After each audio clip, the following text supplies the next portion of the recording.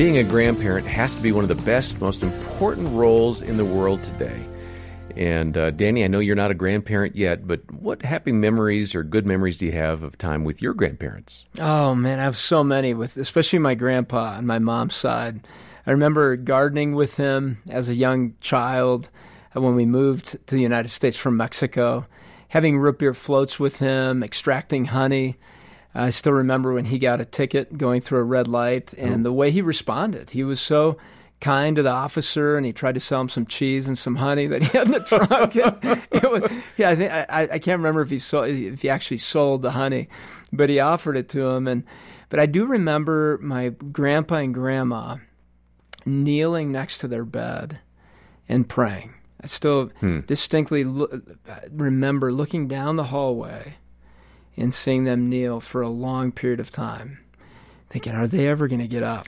And they just loved to have that conversation with God, spending time praying. And I also remember over time, then I went and knelt next to them as an 8-year-old child, learning how to be on my knees before my Heavenly Father. That's really a beautiful picture.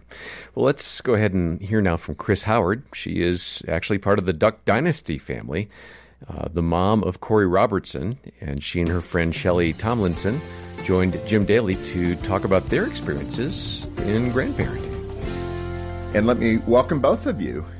Thank you. To Focus on the Family. It's good to have you. You're really fun. We've had a little banter already. I know this is going to be great. This will be energetic. Now, as we've said, John and I, we're not grandparents yet in our little journey, but I hear it's pretty good. What's your favorite thing about being a grandparent? Oh, favorite thing? Chris, Yeah. I'll let you go first. Wow. Ice cream. Favorite thing. Ice cream grands. is always involved. And in our neck of the woods, ice cream and Chick-fil-A are always part of something. I mean, there was a time when my grandkids now they range from 17 to 25.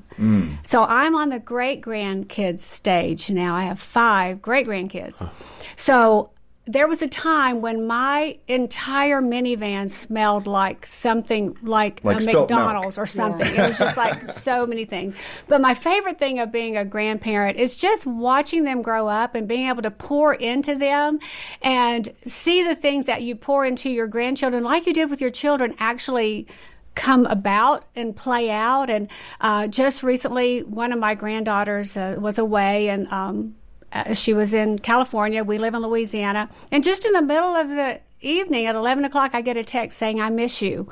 You know, how precious is that I have developed a relationship with my 18-year-old granddaughter, that when she's in California, she has even a thought about me, you know, because I think about them all the time, of course. But to know that I am part of their thinking and that they love and miss me no matter where they are. Awesome. So special. That's got to be top of the list of favorite things. Right. You know? Mine are younger. So my oldest grandchild is 12 or 12 and a half. And then I have one that's 1 and a half. So I have 6 that range in those ages. Hey, by the way, 12 and a half is actually 13. Right. She probably would prefer I say 13. I'll just step up for her right now. Speak for her. I think my favorite thing in this grandparenting journey has been that you're at a different place yourself, and so you interact with them differently than you did with your children.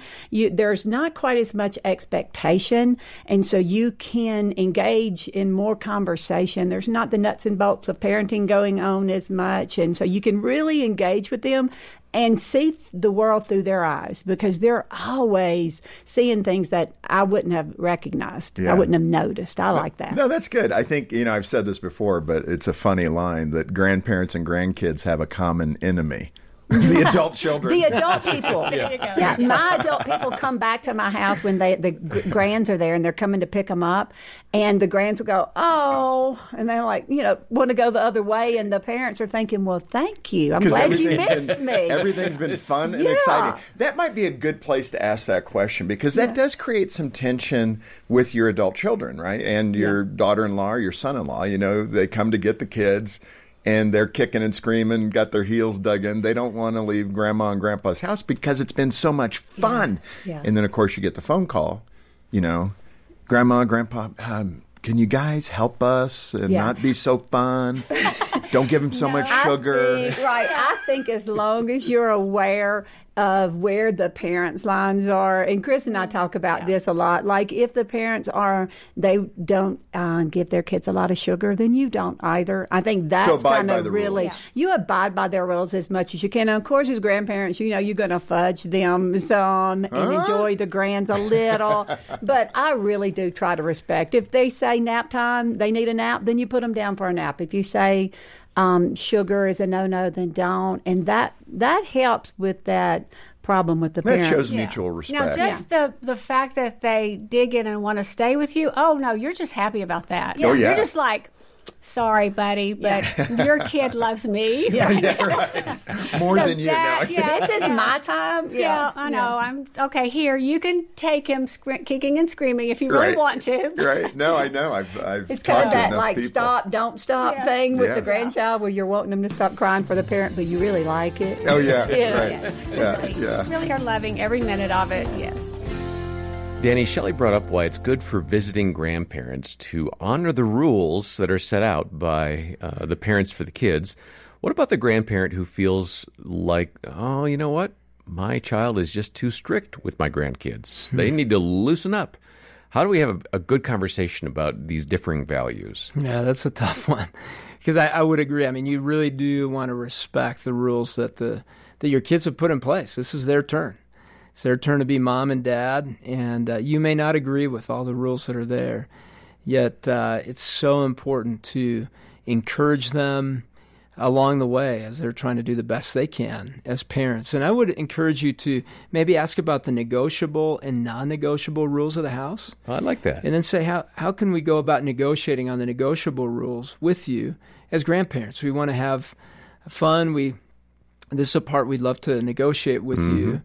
That's a good, healthy way to enter a place that potentially could land in a very high conflict situation between grandparents and kids, and could land people separating from one another. In this one, spend your time in the negotiable rules and figure out ways to respectfully negotiate those, so that when they visit, your grandkids visit you, or your kids visit you with their grandkids, you're able to bring those values you've got into the house, and you're able to show the kids that you're supporting and encouraging them, yet you're also bringing your own flavor into the mix as you're guiding and coming alongside of your grandkids. Yeah, you want to keep the relationship central. You don't want to get caught up on the rules. So maybe you just suck it up and deal with some of the things your kids are doing with your grandkids, because I want to have a relationship and influence. Right, and the rules can become tricky when you have adult kids that maybe have left the faith, and you're a Christian parent and you want to pray with your kids. I mean, I get it. There are some difficult moments for grandparents as they're trying to navigate passing on a faith, a legacy to their grandkids, and some of the rules prevent that from happening, yet relationship is king there. Yeah. If you have that relationship, you show the warmth, the sensitivity, the love towards your grandkids and your adult kids, your grandkids are watching and they'll learn from that. That's good. Well, our conversation with Chris and Shelley that you heard earlier is based on their really amazing book, Rocking It Grand, 18 Ways to Be a Game-Changing Grandma. And we're making that available to you from the ministry here when you make a one-time gift or a monthly pledge of any amount to support Focus on the Family.